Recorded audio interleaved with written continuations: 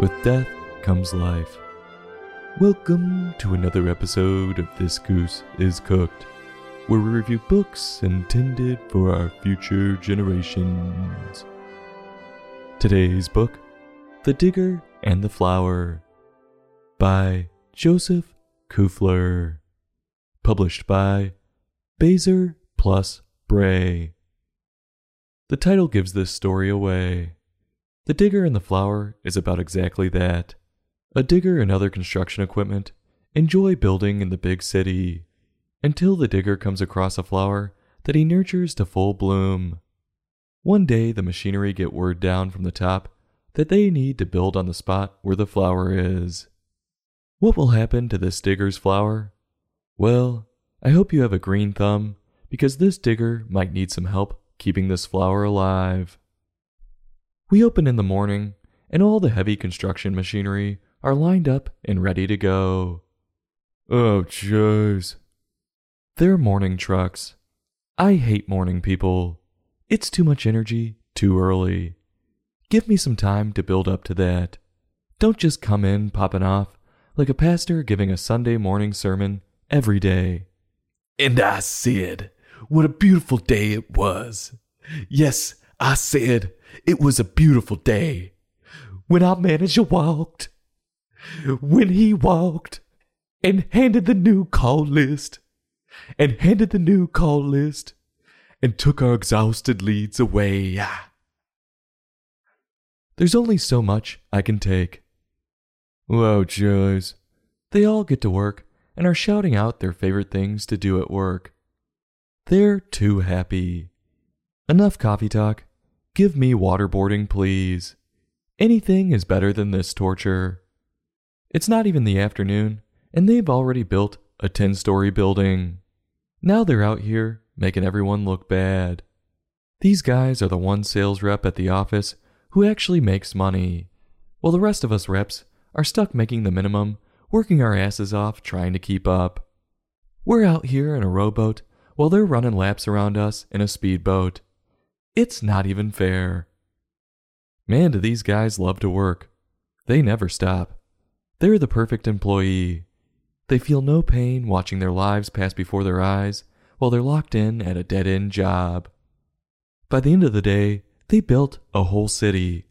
Quote, I'm beat, said Crane.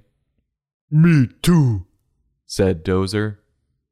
The other big trucks took a break, but Digger did not. End quote. Finally, we see they can at least feel something.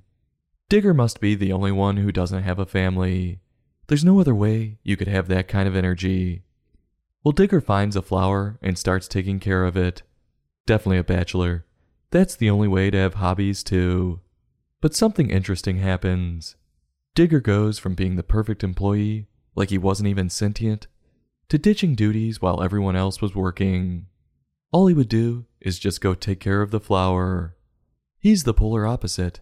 He goes from being one kind of employee I hate, the tryhard, to the other kind of employee I hate, the guy who leaves you to do all his work. Can't this guy settle somewhere in the middle like the rest of us? Digger spends all his time with this flower, and he nurtures it as it blossoms. He belongs in better homes and gardens.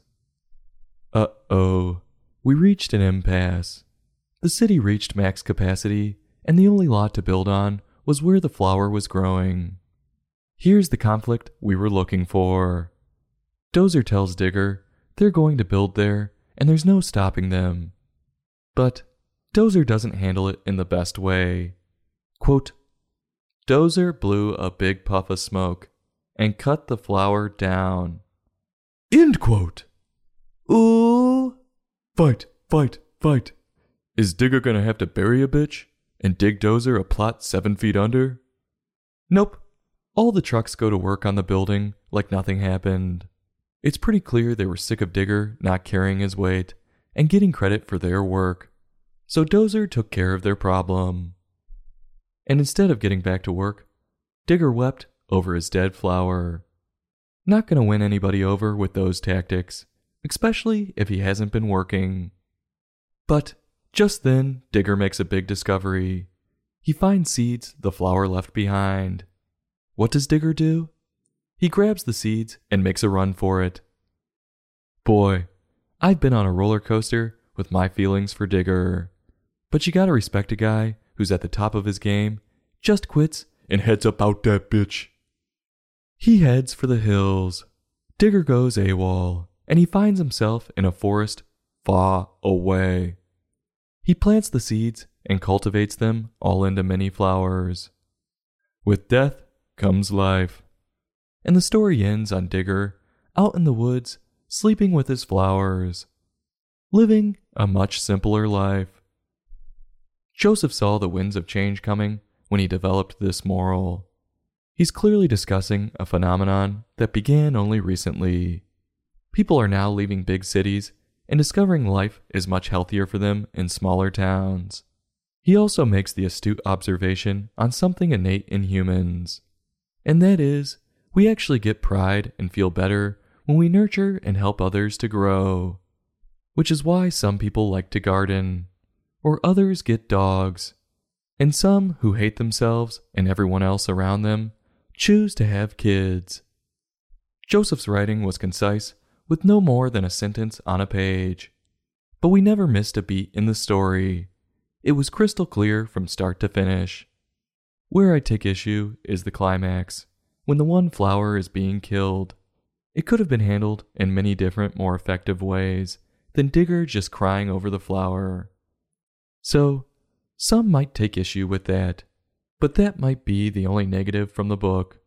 As for Joe's pictures, they were close to perfect. His use of bright colors on the trucks and making the city buildings dark was an ingenious way to impart individuality onto the trucks. These illustrations would not be out of place in an art exhibit. If you choose to open this book, be prepared to have it dig up many different emotions. So on a scale from 1 to 5, I'm giving this book a 3.8. I'll have a heapin' helpin' and go back for several more servings.